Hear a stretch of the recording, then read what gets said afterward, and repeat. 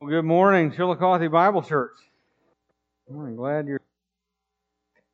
One of the things that's absolutely true of living as a fallen person in a fallen world is that you will trouble in it.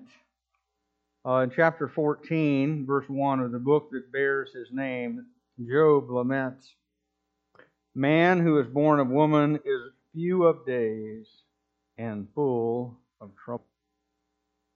However long you live, and we don't live that long, many of the days that you will live on this earth are not going to be all that joyful,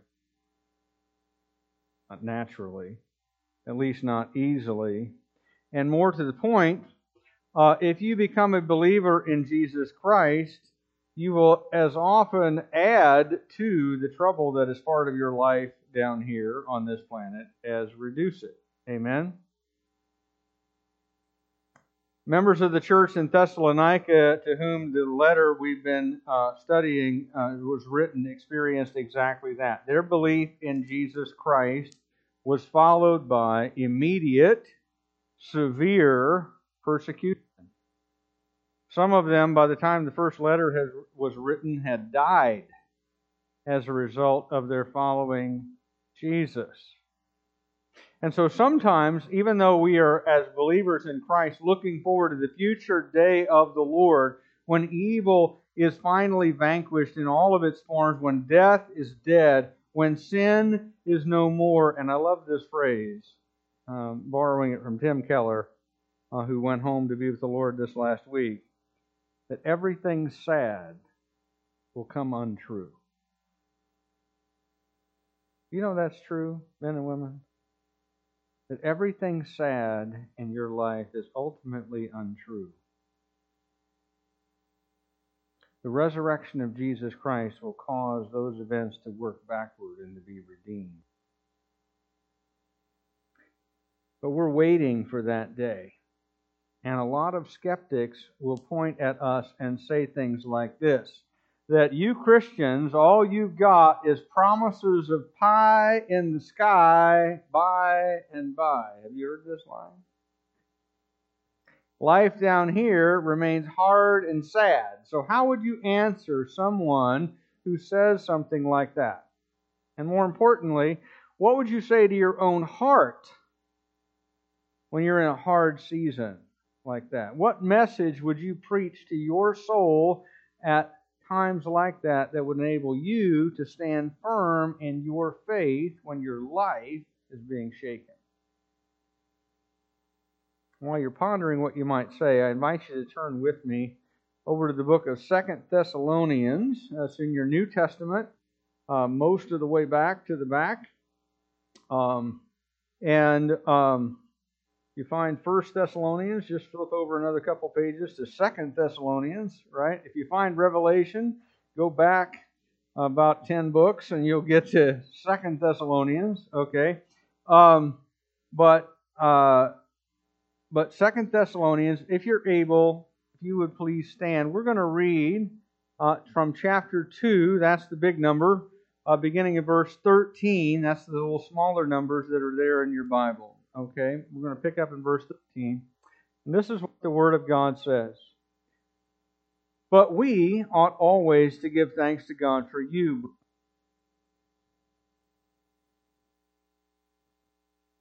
as the first fruits to be saved, through sanctification by the Spirit and belief in the truth. To this He called you through our gospel, so that you may obtain the glory of our Lord Jesus Christ. So then, brothers, stand firm and hold to the traditions that you were taught by us, either by our spoken word or by our letter. Now may our Lord Jesus Christ Himself and God our Father, who loved us and gave us eternal comfort and good hope through grace, comfort your hearts and establish them in every good work and word." Let's pray. Father, as we have read, so we pray that you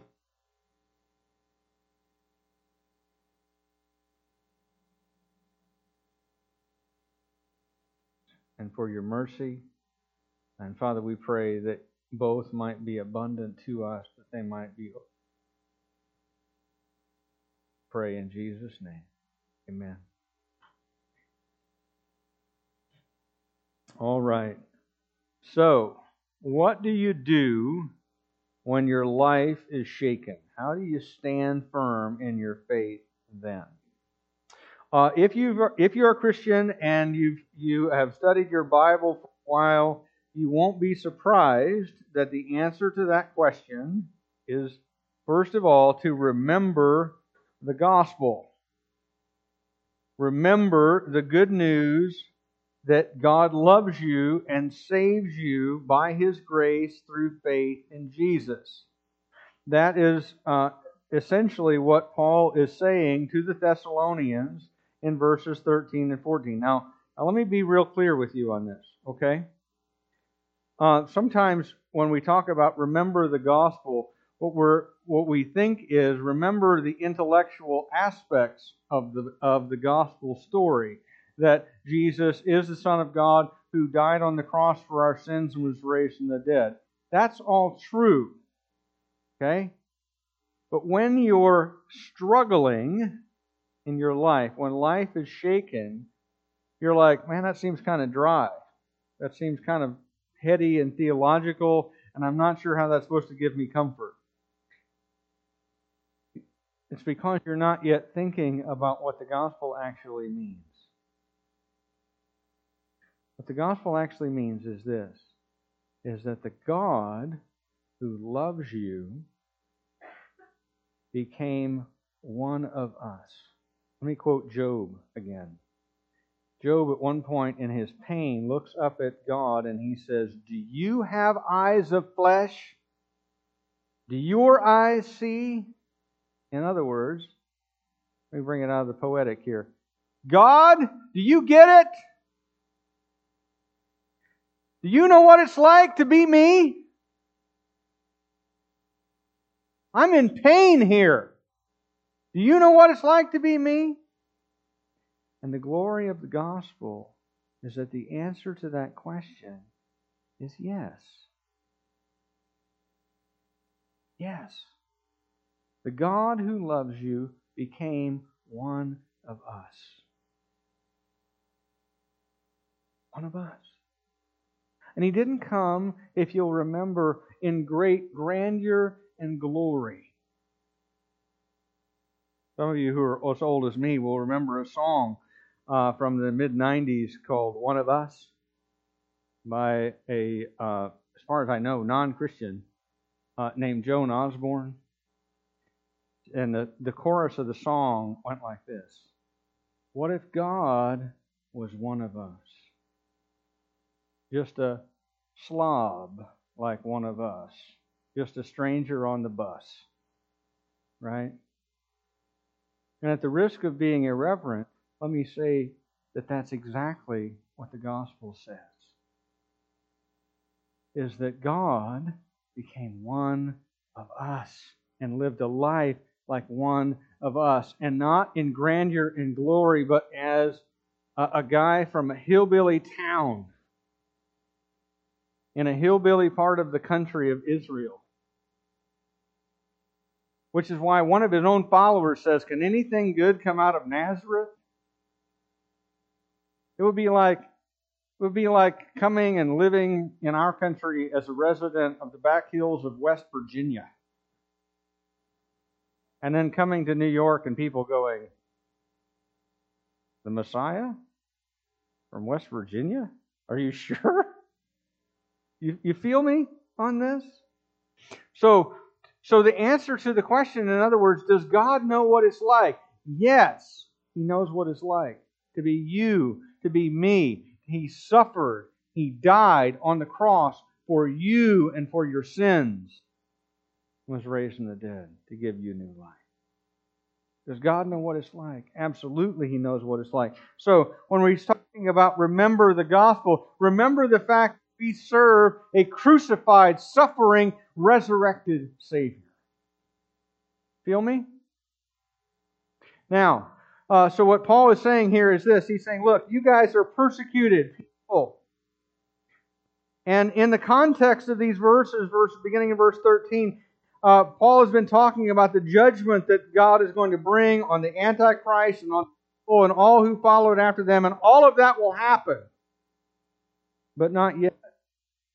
And as a source of hope in the present when your life is hard, all that future stuff can seem very remote. And so Paul shifts gears, changes his focus from the future to the present, from what will happen to the unsaved to what has already happened to Christians like these Thessalonians. And in the present, Paul says that he and Silas and Timothy, the men who planted the church in Thessalonica, look at verse 13, should always give thanks to God for you because God has saved them.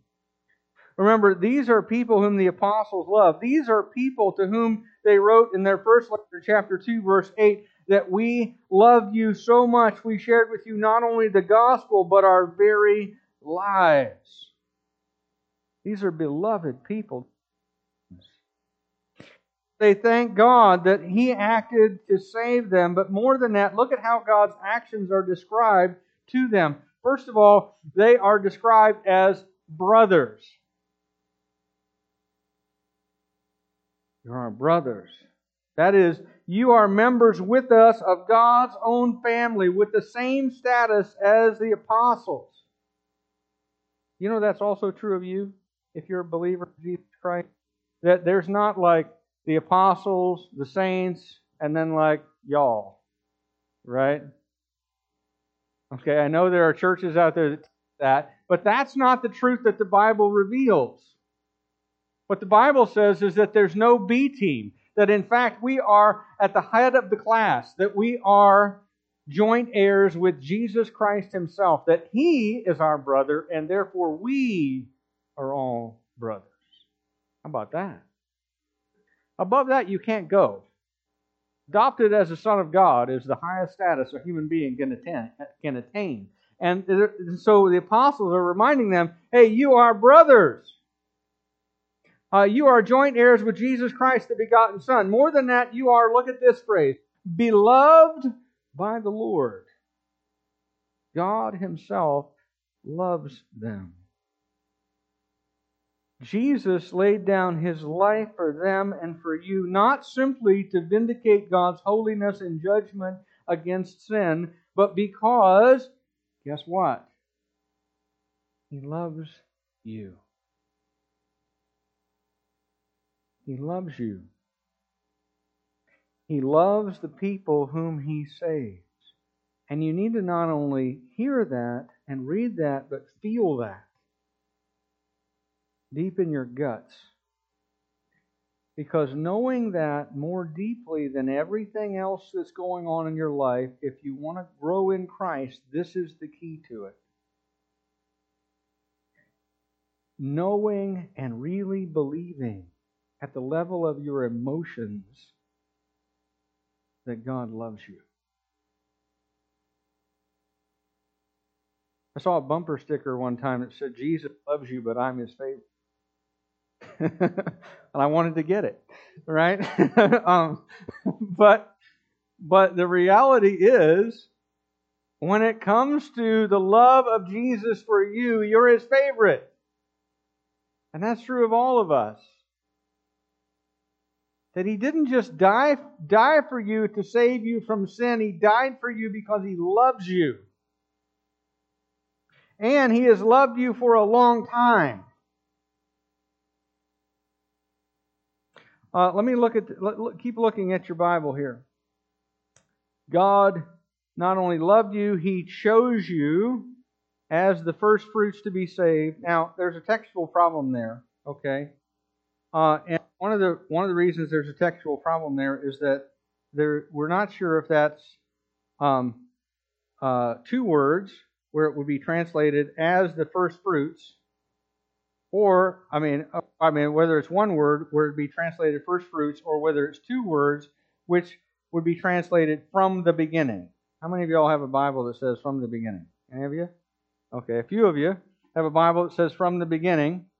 Some of you have a Bible like mine. ESV translates it first fruits. When the Greek New Testament was written, there was no spaces and no punctuation.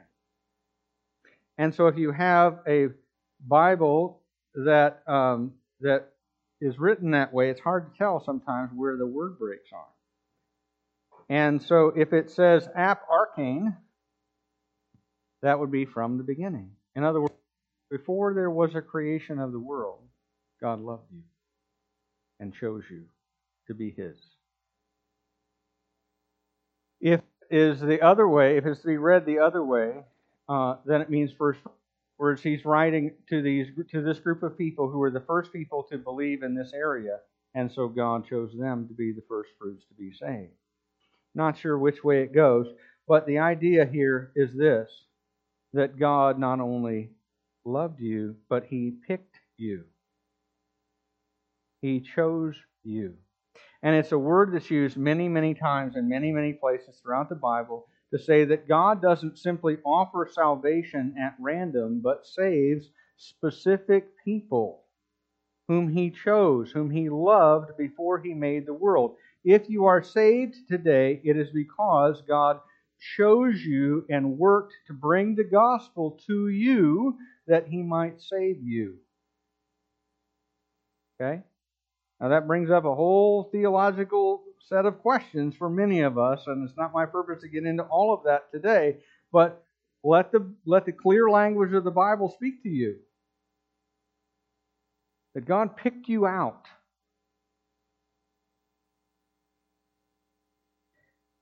He saw you and went to get you and organized the world and all of the circumstances in it so that you specifically might be saved. Now that's true of every person who's a believer in Christ. It's also true of every person who will be a believer in Christ. That God is working the circumstances of the world to bring about the salvation of those whom He loves and has chosen. Now look at the next phrase here in verse 13. Do you see how intertwined sanctification and belief are? God saved us when we believe the gospel, or as the text says here, belief in the truth. Belief in the truth is just another way of speaking about you believe the gospel. God saved us when we believed in the gospel, and the theological term for that is our justification. That we are declared, this is what justification means, that we are declared righteous in the moment of our faith in Christ, and we have been saved in the past tense, right? Our salvation has happened already. We've received it. But there's a sense that the Bible talks about our salvation as something that is an ongoing and a progressive and happening continuously afterward thing, whereby the Spirit makes us holy. That's what the Bible calls sanctification. Where you not only have been saved from the power of sin, you are being saved daily from submitting to the power of sin in your life. That as you follow Jesus, continuing to work in your life to save you and separate you from sin, that you become more holy, you become more like Jesus. Okay? Now, it's not salvation in the same sense as your justification, but it's still an aspect of being saved from sin. Right? And then it also talks about, and we'll get to this here in a second,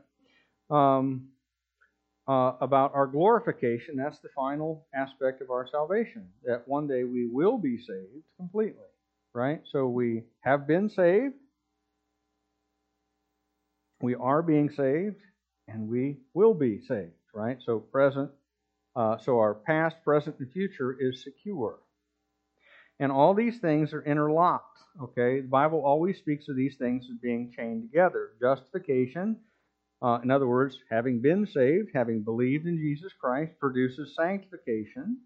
And at the end of that is our glorification. All right? So there's even more that's just as true of us as it was of the church of Thessalonica. Just like them, God called us to salvation through the same gospel that the apostles preached to them. The same testimony about Jesus, the Son of God, who died on the cross for their sins and rose from the dead, was proclaimed to you and to me. The same gospel. There's only one gospel that saves, and it's that one, that Jesus Christ is the Son of God who died on the cross for your sins and was raised from the dead to give you new life.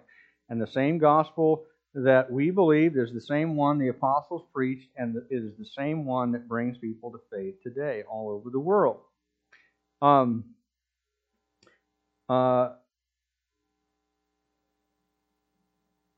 You are not saved. This word called means you are not saved by accident. Okay? You didn't just stumble into salvation. God worked and called you. He used the circumstances of your life to get the gospel to you. Why did He do that? Because He loved you from before there was time. He loved you from before there was time. He knew you. He loved you. Called you to Himself. Said, "Come to me." And you responded. Why did you? Because God was calling you. He loved you, and He wanted you to be saved. Look at your Bible, verse 14, so that you may obtain the glory of our Lord Jesus Christ. Again, this is the third way the Bible speaks about salvation. Our salvation is in the future yet, when the presence of sin is removed entirely from you, and you will share in the glory of the one who saved you, the Lord Jesus, the Messiah. You will share in His glory. I don't exactly know what that looks like. But I know this, that the glory of the Son of God is co-eternal and co-equal with the glory of God the Father and of the Holy Spirit. So if you are sharing in that, you are sharing in the glory of God. What does that mean? Well, it means, first of all, that you're utterly transformed, that you will never die, that there will be no taint of sin on you whatsoever, that you will be completely restored to everything that you were meant to be, that you will reflect the image of God in the same way that Jesus does.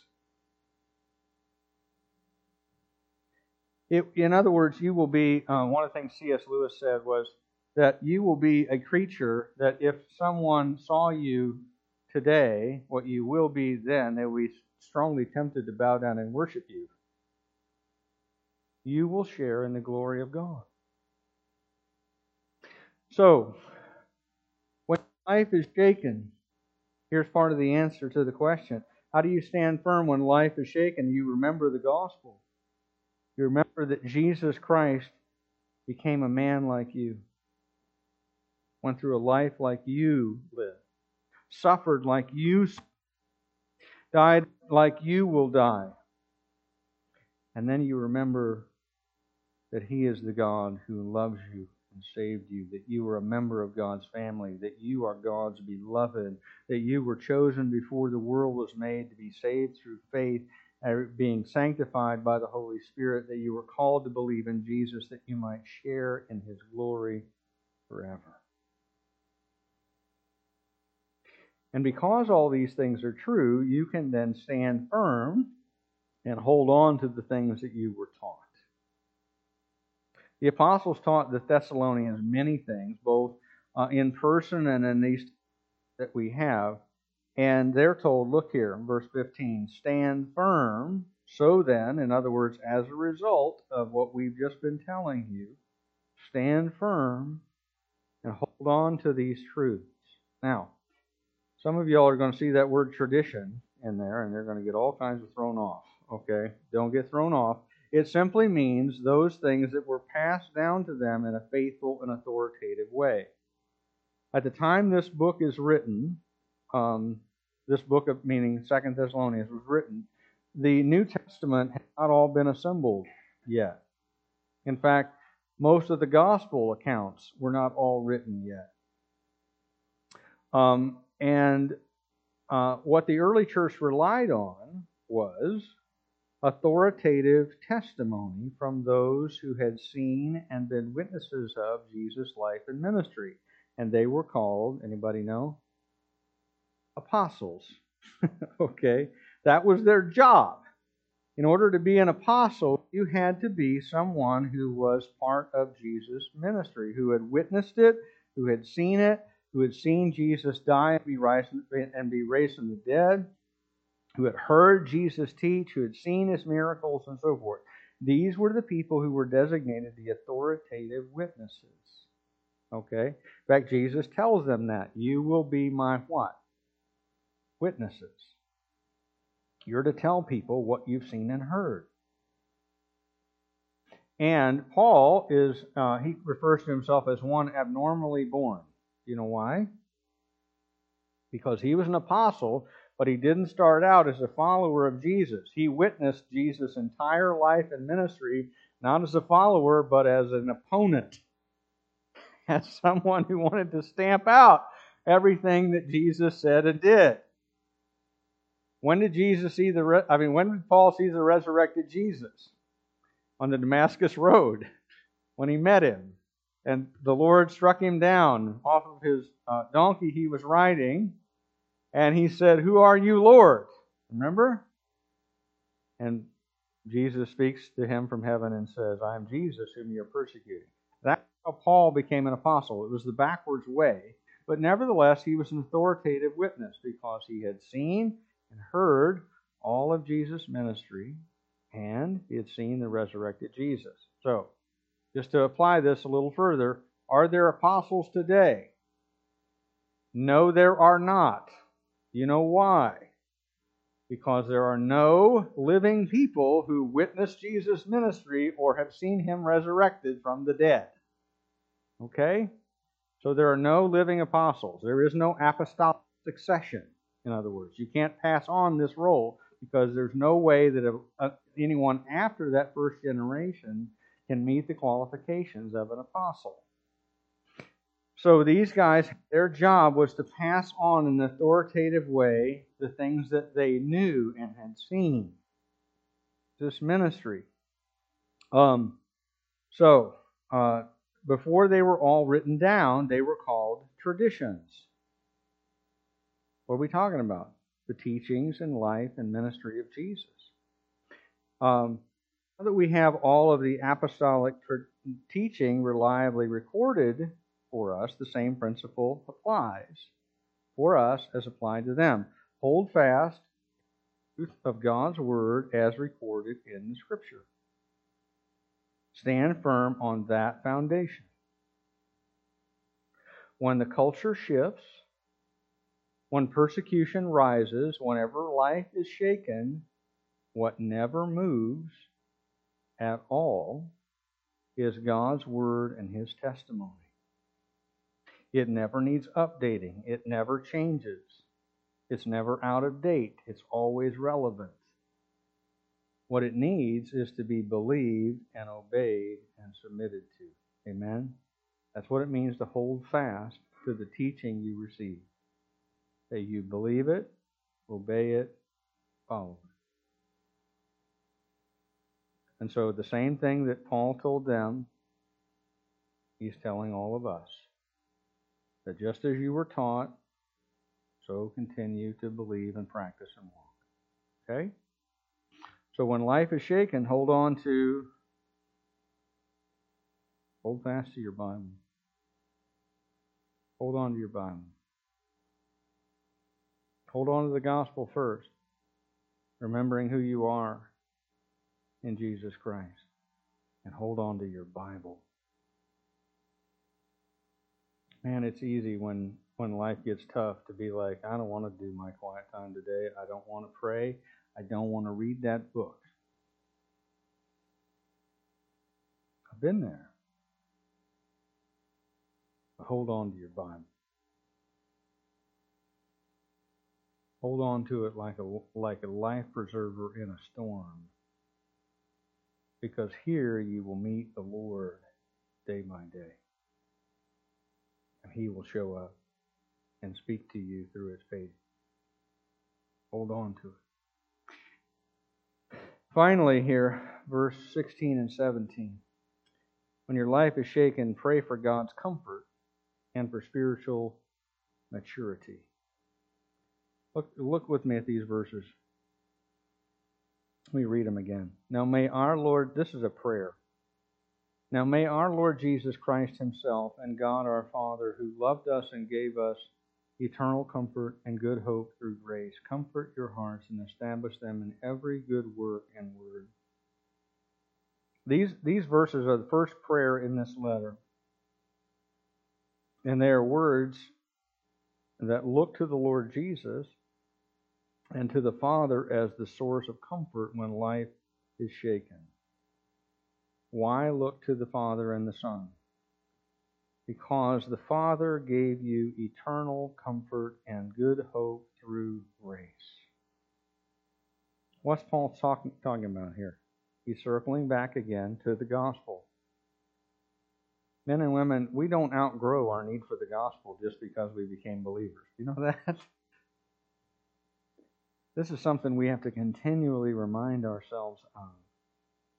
The gospel is not just the means by which you come into relationship with God. The gospel is the means by which you live the Christian life. You have eternal comfort and good hope because by God's grace you are saved. And that means your eternity is one of complete comfort. The Apostle John describes it this way. These are some of my favorite verses. I read them at every graveside, at every funeral I've ever preached, because they are so good. I heard a loud voice from the throne saying, "Behold, the dwelling place of God is with man. He will dwell with them, and they will be his people, and God himself will be with them as their God. He will wipe every tear from their eyes, and death shall be no more. Neither will be there mourning or crying or pain any more, for the former things have passed away." And he who was seated on the throne said, "Behold, I am making all things new."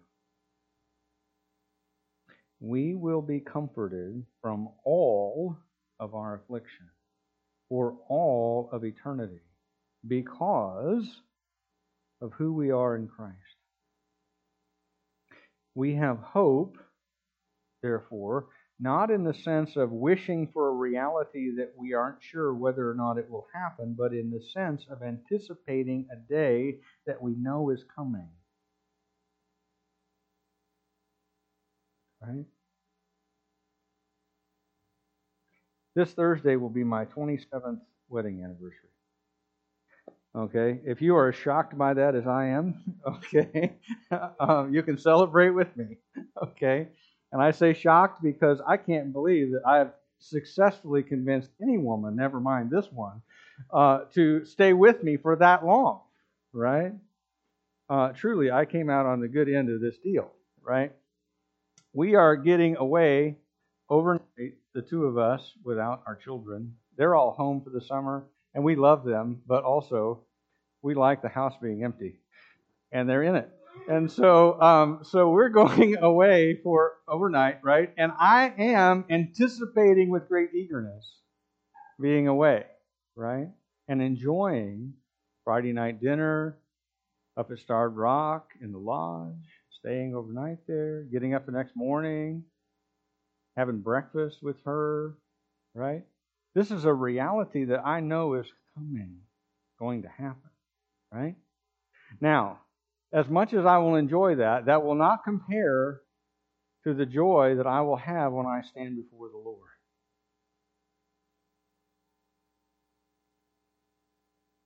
It will not compare to the joy I will have when I stand before the Lord. And that is more certain to happen.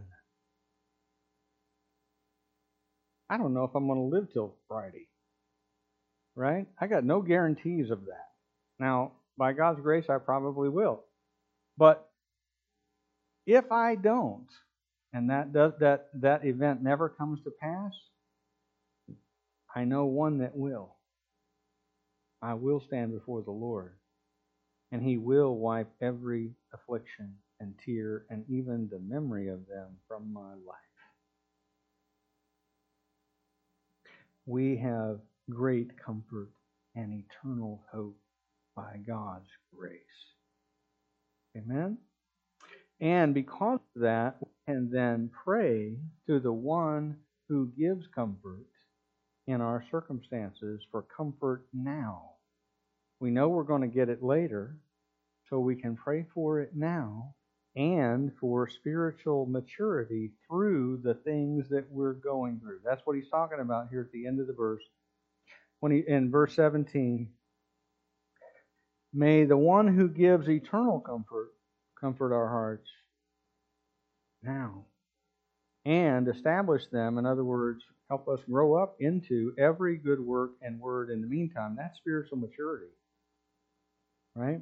Do you know that one of the things that God uses in your life to make you grow up and look like Jesus is affliction, suffering, and pain?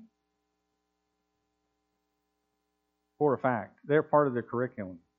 You don't get to opt out. That assignment's going to be graded. And you're going to go through some stuff. And God's purpose in it is to make you like Jesus. Right? And so Paul is saying, look, pray to the God who gives eternal comfort, not only for comfort in your circumstances, but that you might grow up to maturity through them. In other words, that you wouldn't waste your sorrows, which is the title of another great book you should read. Don't waste your sorrows. As you go through pain, be looking for how God wants to use that in your life to help you grow up to look like Jesus, that you might be established in every good work and word. That what comes out of your mouth and what comes out of your life would look like Jesus, in other words. So, in case anybody missed it, when your life is shaken, what do? First of all, remember that God loves you and saved you. Remember, if you are a believer in Jesus Christ. Now, this is only true if you're a believer. If you're not a believer yet, can I just encourage you, invite you, exhort you to change that? Because there is nothing better in life than following Jesus. And it is worth everything that it would cost you. He is the treasure hidden in the field, and you would happily and should happily sell everything you possess to gain Jesus. But if you're a believer, you are God's beloved. You are chosen, saved by God's grace through faith. You are being sanctified by the Spirit because you are called to believe in Jesus that you might share in His eternal glory. Remember who you are. And more importantly, remember whose you are. You are God's beloved. And that does not change just because life gets hard. Life's going to get hard. But your status as a child of God will never change. He loves you with an everlasting love. And He will take you home to glory. And in addition to that, hold on to the truth that you were taught. Don't forget that God speaks to you in His Word. Sometimes people are like, how do I get God to hear me? Or how do I hear from God? I go, well, I know one thing for sure. You can't do it with a closed Bible. Because how does God talk to us? In His Word. How do we talk to Him? In prayer. So don't try to have a one-sided conversation with the Lord. Right? Where you talk to Him about all the things you want and never listen to anything He says. Right? Hold on to the Word. Don't forget what God is speaking to you. Hold on to His promises. Hold on to the truth. Don't forget that God is working in you and through you for your good and His glory. Your faith does not need an update, and God's Word is still true. So stand firm on it. Hold to the truth in it, even while the world around you shakes. And lastly, pray for comfort and spiritual maturity through your circumstances.